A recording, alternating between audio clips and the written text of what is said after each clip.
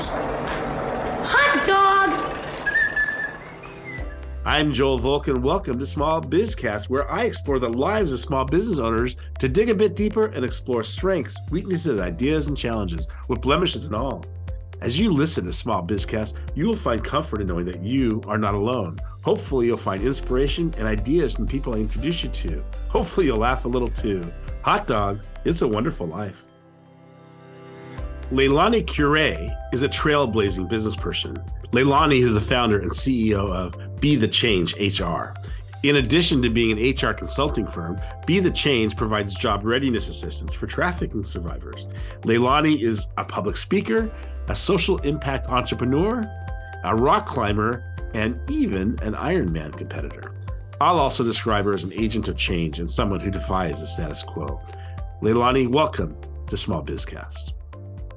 With that, I hope you'll help me elaborate on that a little bit, Leilani. I'd love to hear your journey. The reason I wanted to have you on Small Bizcast is for all the reasons I said earlier, and I just love to hear your story. And I want to preface it to everybody listening. I have no idea what that story is. So, It's a good story. I am a born and bred HR professional, and I'm also a human being who went through some really harrowing times in her 20s. So you mix these two things, as you know, we all do when we go through tough times. I mean, that's an understatement, but I'll just call it tough times. We don't need to know the nitty-gritty details. And you continue a career. This is where I found my passion. So once I felt like I was in a position, where I was back on my feet somewhat and able to turn around and offer a helping hand, I started doing job readiness courses through nonprofits in Orange County called Working Wardrobes and WHW, while I continued my journey as an HR professional. And so these two things that were so important to me as I grew in my career, as I climbed the corporate ladder, one day after another harrowing year I had about 6 years ago, I decided I'm no longer going to work for someone else. And I want to start a business, and I want it to do two very specific things: human resources consulting and philanthropy. And so when I started the business, I had no idea what I was doing. I had no idea it was a social impact business. I was just like, I'm going to do these two things. That's a little outside the box, but whatever. I can make my own, make my own script and do whatever I want. I mean, I think a lot of entrepreneurs are that way. Like, we march to the beat of our own drum. And when I started the business, that social impact piece was simply continuing that volunteer work that I had done with job readiness through nonprofits. That's what they did, workplace readiness for people who are coming out of difficult situations. And I'll fast forward to today, as many business owners do, and especially I think in the social impact space, there's no like real structure or roadmap of how to do this. Through all of my fumbling, here's what we do now. We do human resources consulting for small mid-market businesses. And right. Everyone on this team, we teach job readiness courses and do one-on-one job readiness coaching through nonprofits. And those nonprofits are serving individuals who are trafficking survivors. So we work with 6 nonprofits across the US offering this service and the coaching completely free. And it's baked into how we have metrics here internally, where 2% of our top line revenue goes to the job readiness program. And what is that 2%? It's labor costs, right? So everyone on my team, they're not volunteering. It's part of their job. They're paid their regular rate. They're also trained in trauma and a human trafficking certificate course. And that's where that 2% comes from. So try to take it quickly of like where this all came from to where we're at today. Yeah. Interesting. It's great to have a passion project that's tied to your business. I think it's one of those things that, since it's lonely running a business, and sometimes all we focus on in business is productivity, ROI, money in the bank, cash flow, taxes, all the things that we worry about, having a true north, a reason, a why, is really helpful to motivating you, especially if money isn't the biggest thing in your life. If money isn't your big motivator and you want to be an entrepreneur, having a reason to make that money makes a huge difference in how we succeed and how we talk about our businesses and so on. I've taken a very holistic approach when it comes to that. In the beginning, I was super altruistic with everything that I did. But as you grow a business, you realize in order to be successful, the home, which is our business, needs to be financially healthy. So as I say all this, Be the Change HR year over year has grown as little as 20% and as much as 200. Wow. And so having this mission, even though it sounds altruistic, it's like, no, the business does well. We know, and we make a difference in the world. And this combination is such an amazing thing to have. First of all, where are you? I know you travel and work at the same time. So that was part of how you built your business, is you made it sure you had the freedom to move and to experience the world. So I'm just curious right now, where are you? I'm at home, which is a new concept since you're right. I sold all my stuff in the pandemic and drove around the country for an entire year living out of my Mazda Miata. It also was a time I proved to myself that I could work virtually and run this business and grow it virtually. But right now I'm at my home, which is fun to have that concept, in Westchester, New York.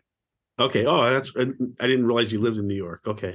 I do now. I thought you were going to say Westchester, Los Angeles just now. So I'm on the other coast. Oh, very cool. How long have you lived in New York? A year and some change. Gotcha. What did you learn that you didn't expect to learn about living there? People are nicer than I think they make them out to be on the East Coast. Unless you're on the subway, right? Yeah. I mean, I'm just learning right now to navigate the subway system. But yeah, I think that, and the weather is not that bad. I think they dramatize like a storm is coming, but last winter it just snows for a day or two and then it stops. It's not that right. That much. And did you grow up in Southern California? Or you said did. Hawaii, actually?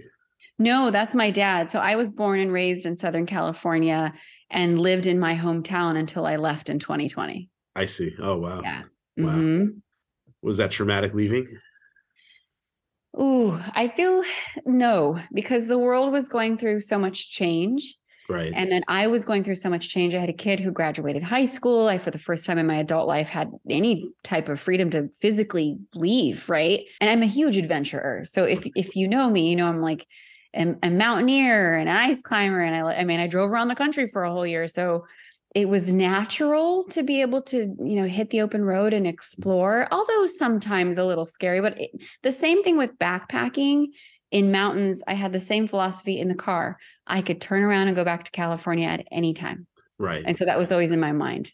Yeah. So what was it about traveling the United States for a whole year that made you choose New York to be where you decided to make your permanent home? A story in that as well. While I was traveling around the country, visited many provisor networks, and I just decided that I would try my chops on the East Coast. A lot of our client base is in California. And I thought, it is just different to do something different and come out here. And so that's why I'm here. Gotcha. So Provisors is a national networking organization with about 7,000 or 8,000 members, I believe. And they're in about 20 different cities now. And so that's how Leilani and I met.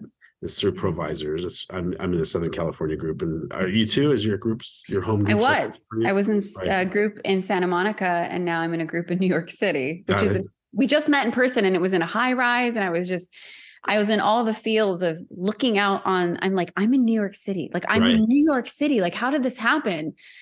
But I'm here and I love it. Yeah. It's funny. Whenever I travel for business, I would try to see if I could incorporate Provisors meetings. So I went to a bunch of meetings in Chicago, which take place in these beautiful old historic office buildings for the most part. And you walk through the lobbies and this beautiful architecture. And we just don't see that in California. We just don't have enough buildings like that are in the main, hubs of business. Yeah. And so it was always very special going to some of those buildings. And I think it's a little bit to the locals, like, what's the big deal? But to me, I love that architectural, the stonework, and they just look like they live in the cold. They don't look like they look like you have to wear an overcoat to walk in the door. Definitely. So tell me about the helping people who are trafficking survivors. First of all, how do they find out about, you said they go through nonprofits. How did that journey become part of your mission? I have always known in most of my adult life that I wanted to help trafficking survivors. I also knew that I would need to have some type of emotional and spiritual capacity to be present and do that type of work. So it was always in the back of my mind. I traveled to Busan, I forget what year, And I was out at night. And if you've ever been to Korea, it's safe to go through alleyways at night. So when I say this, I was going through an alleyway. It was very well lit on the way back home. And this sort of epiphany, just that I mean, I'm going to sound crazy, but sometimes things pop into your head, right? And as I was walking, what popped into my head was like, you're going to help trafficking survivors now. And I was like, what a weird thought. I'm on vacation. Okay, fine. And so I took a different route back to the bus stop. And that route back to the bus stop took me through a red light district. It didn't explicitly say that, but the pictures and the silhouettes, karaoke, but that's not a sign for karaoke. I knew where I was. And I remember thinking, okay, I got the message. Right. And that night I stayed up all night and started writing and dreaming up, like, how can I do this? And so that's how it came about. And it's just been my focus. In my opinion, one of the worst things that we do to each other as humans on this planet is exploit children in that way. Right. Of course, kids don't need jobs, right? And so what better than to help support the adults that have been through that? And adults, most of us at one point do need a job and to make money for ourselves.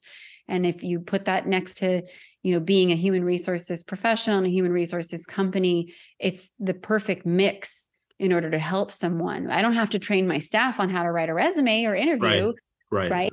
Nor myself. And so what they get trained on is trauma training, trauma-informed training. But that's how it came about. And it's my main focus of helping individuals who are trafficking survivors.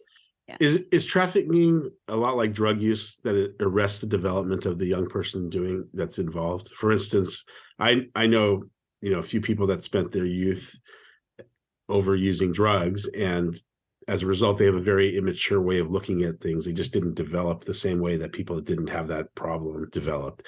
Is that a similar challenge for people? You said they're often very, very young when they become victims to trafficking, so I imagine that stops their education, stops their emotional development. I don't have the statistics, but I do know the people that we work with. And I think when we think trafficking, we think of people who are brought from other countries to this country to either work as modern slaves or as sex workers, but still controlled by a person, right? And therein is the trafficking. It also can be people who are used to traffic drugs, but in any case, it's someone who's being controlled by someone else. Right. And exploited in some way. And that can come about by, what we see on the movies, kidnapping, or it can also come by someone's just pure manipulation of someone. And that can come about because of the trauma that they've had as a child, because maybe they're a runaway youth or they've been abused when they were younger. And all this concoction can work into being easily manipulated into these terrible situations, which which unfortunately happens. What challenge, if they don't go through that kind of training, what kind of challenges do they experience entering the workforce? What are you helping them bridge, I guess? And again, this is just from my lens and my experience. Of course. Of course. And this is all about, of course, that's what it is. And I'm just curious how, as a business person, I can recommend that my clients support hiring people that have been through this, if that's something that is even discussed. Or what challenges I would have as a manager if I were hiring somebody that would go through this horrible experience.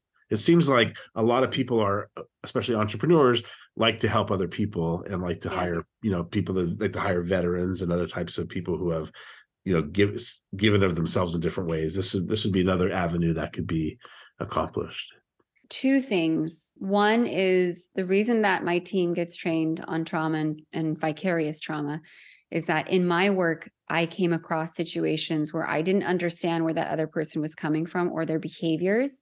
For example, not talking at all in the training, not looking me in the eye, not showing up on time for what I perceived as rude. And so when I started working with the nonprofits, it was like, well, this is a trauma survivor.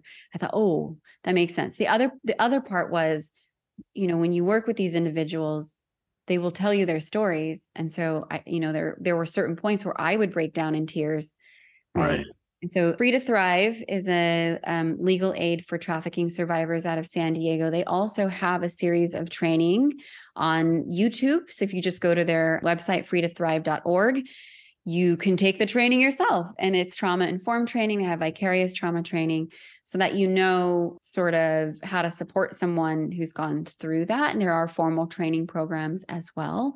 Okay. And I think that's the best way to do it, is to, like anything, educate yourself. How many clients do you serve, and what are the size clients, and how do they reach you? Yeah. We have around 50 clients, okay, of all different shapes and sizes and reasons.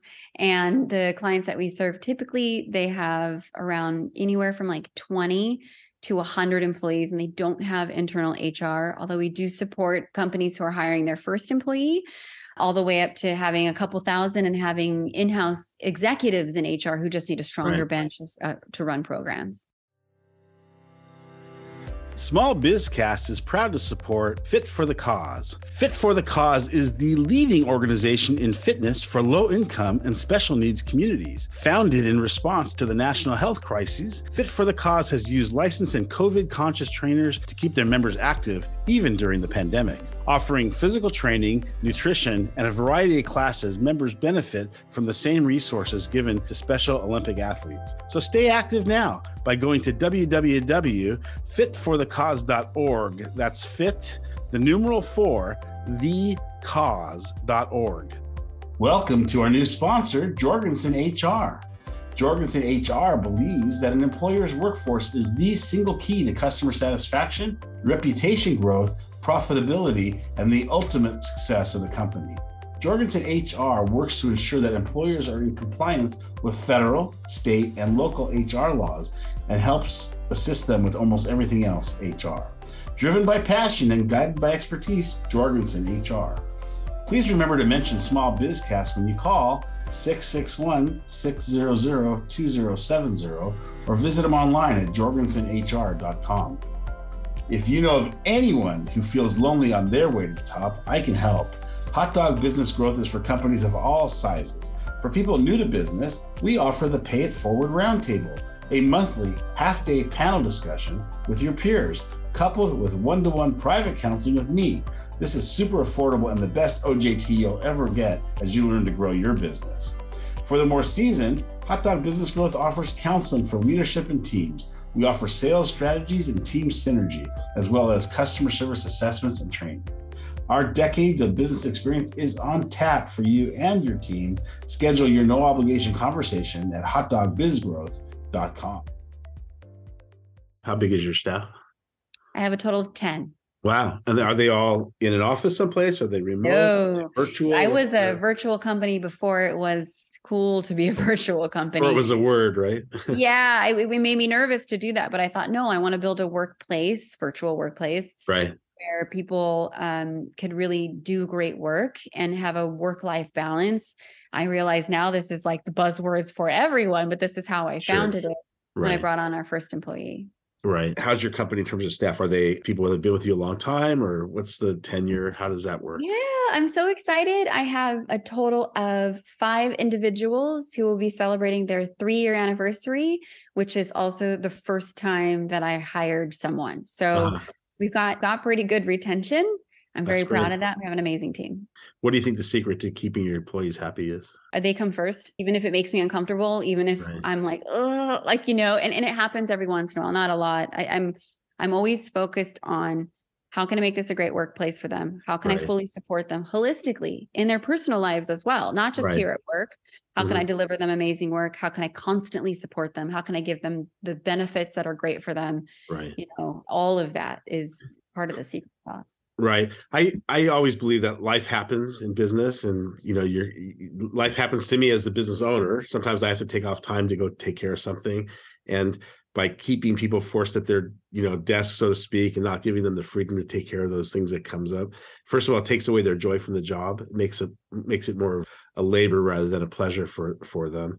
It gives them a burden of worry if they have something coming up. And secondly, it fosters what you're doing, fosters stability, fosters a long-term engagement. So it's counterintuitive for entrepreneurs and business people to understand that we have to be flexible with our staff's needs. But I think it's just good business. I think we spend more time with our employees than we do with the people that we in our family. we need to treat them the way we would treat our family and give them the 100%. flexibility. And that means managing for it, by the way. It means you have to have redundancy because of course the customers need to be served. And so if you have somebody that's so good at their job that you can't live without them, then you have to create redundant systems. So if they do have to take an hour off to go to their kid's doctor's appointment, then your customers are still served. And so it's about the consciousness of running your business where not one person is key to everything, and to understand that these things happen. So it's just like you set up your business so you could work virtually and remotely and travel and the whole thing. I think you also have to set up your business to be ready to have a person take an hour off that you didn't expect to have take an hour off. And it's a deliberate thing. And of course, if somebody overuses it, then that's a different question. But if they're just good-natured people just doing the best they can, then it makes absolute good sense and good business to run your business that way. So I think I applaud you for that.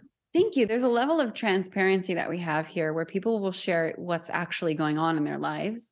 As I say all this, like supporting the employee, it comes first. My secondary response is always, and the business needs to run. So what do we need to do for that? And so because it's open here, because people are safe being vulnerable, they will share what's going on and the team will jump in. Like, hey, I have this thing happening. I need someone to cover my clients these days. And then it's so easy. It's so easy for the team. I got you, I've got you done. Right. And then every once in a while, me too, I'm not the first person that will jump in. I'm running the business, but I'm also there of like, if there's no one, guess who else you can help? It's me. Right. And there's a beauty to that.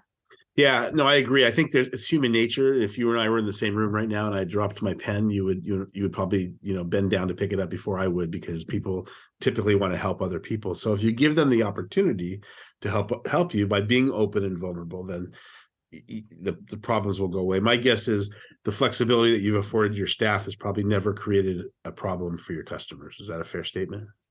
That is a fair statement. I also have some pretty clear boundaries for our customers, especially if it comes up that we're not on call 24 hours a day. I don't work weekends. I don't expect my team to work. They will sometimes. I see it, but it's not an expectation. And I've had people ask, well, what if we need something at night? Sorry, like I need my people to rest, because what we do with what a lot of us do, it can be very mentally intense. Mm-hmm. So I don't want someone on call at 7, 8, 9 at night when they're with their family, having to drop what they have to do to get on a phone call. Right. My joke is always, it's not an emergency in HR. And if it is, you probably need to call 911. You don't need to call us. Right. So there's a lot of that I do on working in coaching and supporting the balance that I personally have. I have this balance too, and I want them to have that. So I'm always doing my best to support that. Right. So it's a new year. It's 2023. We still have this, the trail of the pandemic is still affecting us in a lot of different ways. How are you preparing your team? How do you prepare your clients to what do you see 2023 bringing you as a business operator? Every HR professional knows what the new year means. So as you say that, the first thing that always comes to mind is new laws are in place. Right. So this is what the team is prepping for right now. It's what it's been prepping for. It's what January will be about, all the new laws that are changing. And there are some significant ones. One trend that is sweeping the states, right? It's not a federal law, but it's the states, is wage transparency. Having to tell people what the salary range is for a job, having to put that on the job ad. And it's all in a nod towards pay equity, right? Making sure people get paid fairly. So these things will always be something new will always be coming up with a new evolution of how the laws are put into place, not to annoy you, but to protect people. That's what's happening right now in the world of HR, all these different changes. We just published a newsletter that has all the changes around the United States. If you want a copy, please reach out. I will send you one. Yeah, we'll have your contact information in the show notes along with freetothrive.org's website as well. Perfect. A question about that. So the pay equity means you have to have transparency in the pay range. What's to keep somebody saying between $5 and $1 million a year? How does that create? Yep. Is that legal, or do they have to be? Is there somebody policing it? I mean, I can tell you as a business owner, my prior business, we had technical jobs, and we had openings from range that really were based on who we could get, because the technical training was rare. And Mhm. so we would get people that have 20 years experience and people that have, a year's experience, and they had to be paid proportionate to what Right. they could deliver. So if I was forced to put a high number to attract a lot of people, that I would also be forced to either not hire people that were entry level, or I would be forced to overpay them, and that would cause another problem with the rest of my staff. Why is this entry level person being paid when I'm being paid? And so I see a lot of, as an owner of a business, I see there's a lot of discomfort with pushing that. Yet I understand that, there's the power of the purse goes to the business owner, and they can abuse people by not paying them well. So Right. as a HR professional, how do you manage discussing that, and how do you prep your people on both sides, the employees and the employers? I'm rolling my eyes right now because we're hearing that happen I here in always the have that effect on people. Yeah, New York City, people are putting Yeah. the salary ranges 30,000 to 110. Right. And what I would ask someone, is that the truth? And if it's not, if you don't know, the next best thing you could do is work with a professional. There are some tools online as well to do a job analysis and a wage analysis, because then you're no longer guessing what that range is, and that's really important, because you want to pay someone what the market rate is and what's fair. Right. And so I would argue, even in a tech position with 1 year experience, or, I don't know how much is that range? It's probably not $70,000. It's probably a lot smaller than that.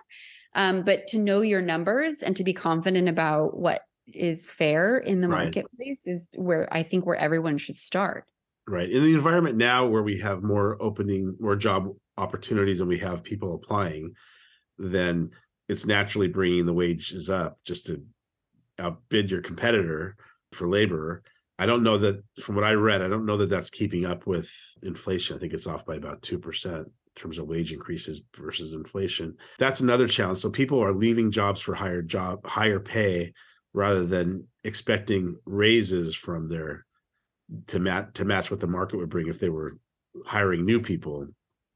So a lot of the advice I'm giving my clients to keep stability and keep their staffs properly is to give raises that are commensurate with the market as a new employee.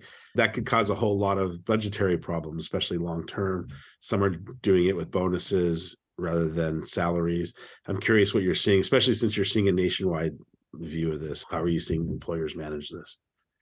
Yeah, I would challenge the idea that people leave strictly for pay first. Right. Well, of course. No, of course. Yeah. Of course. And again, back to a job analysis and a wage analysis of what fair pay is, what is the market paying, because it definitely can be about pay, but it typically isn't about pay. It's like and this is a harder play.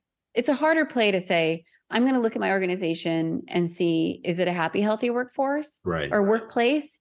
Would I want to work here? What do we look like as far as employer branding goes? Right. What does it look like to work in this organization, and really do that big, company-wide evaluation of, would someone want to work here? Right. And pay. And are we going to pay them, what's fair? Because I know, some people, even if you offered them, a ton more money to work in a shitty work environment, they'll say no. Right. No, of course it's just one of the levers we use to keep stability in our workforce. But you definitely don't want your staff to feel taken advantage of from a salary perspective when somebody new might be offered more money than they're being paid.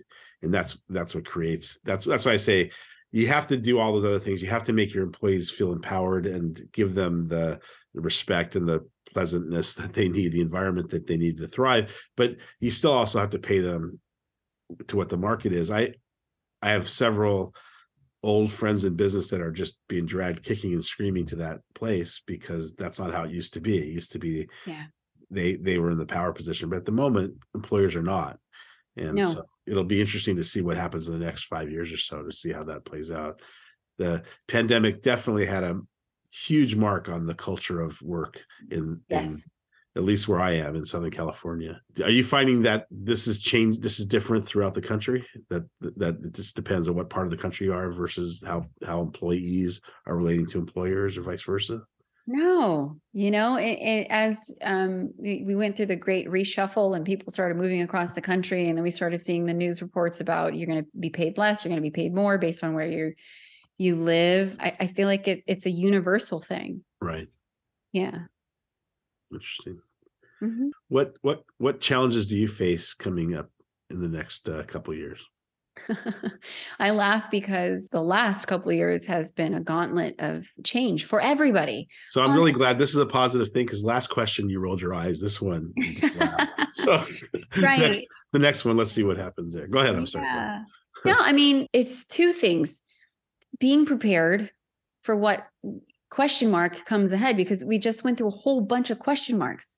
Right. Of different things happening, from racial unrest to the pandemic to the changes in the economy. I mean, there's so much that's it, but it's going to happen. Maybe not in the intensity that we've gone through, like right. Fingers crossed, but being prepared for that, I think is really important. And so for us, we've built a tool called Resilience in HR.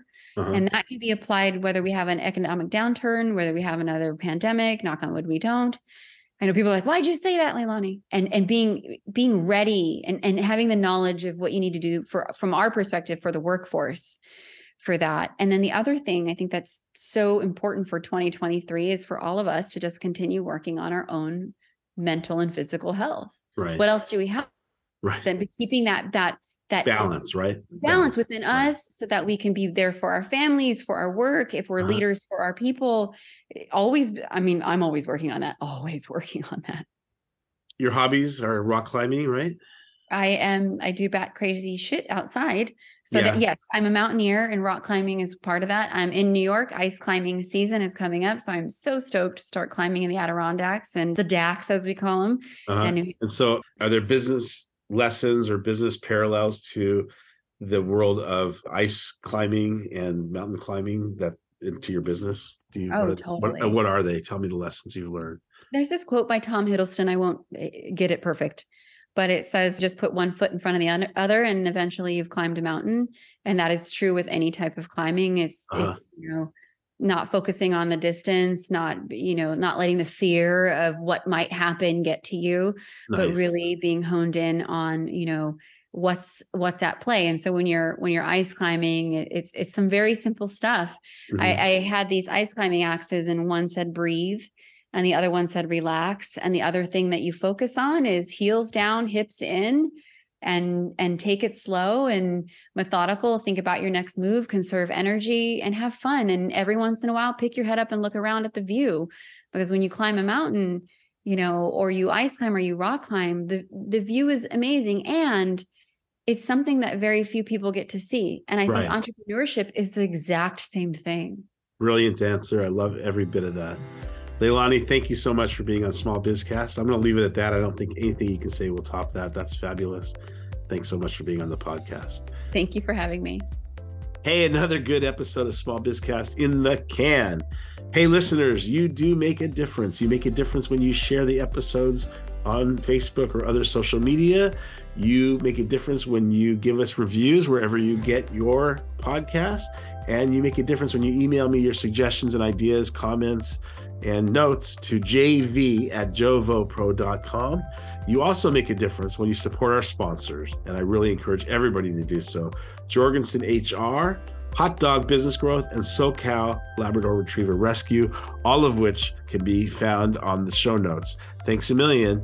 Until next time, hot dog, it's a wonderful life.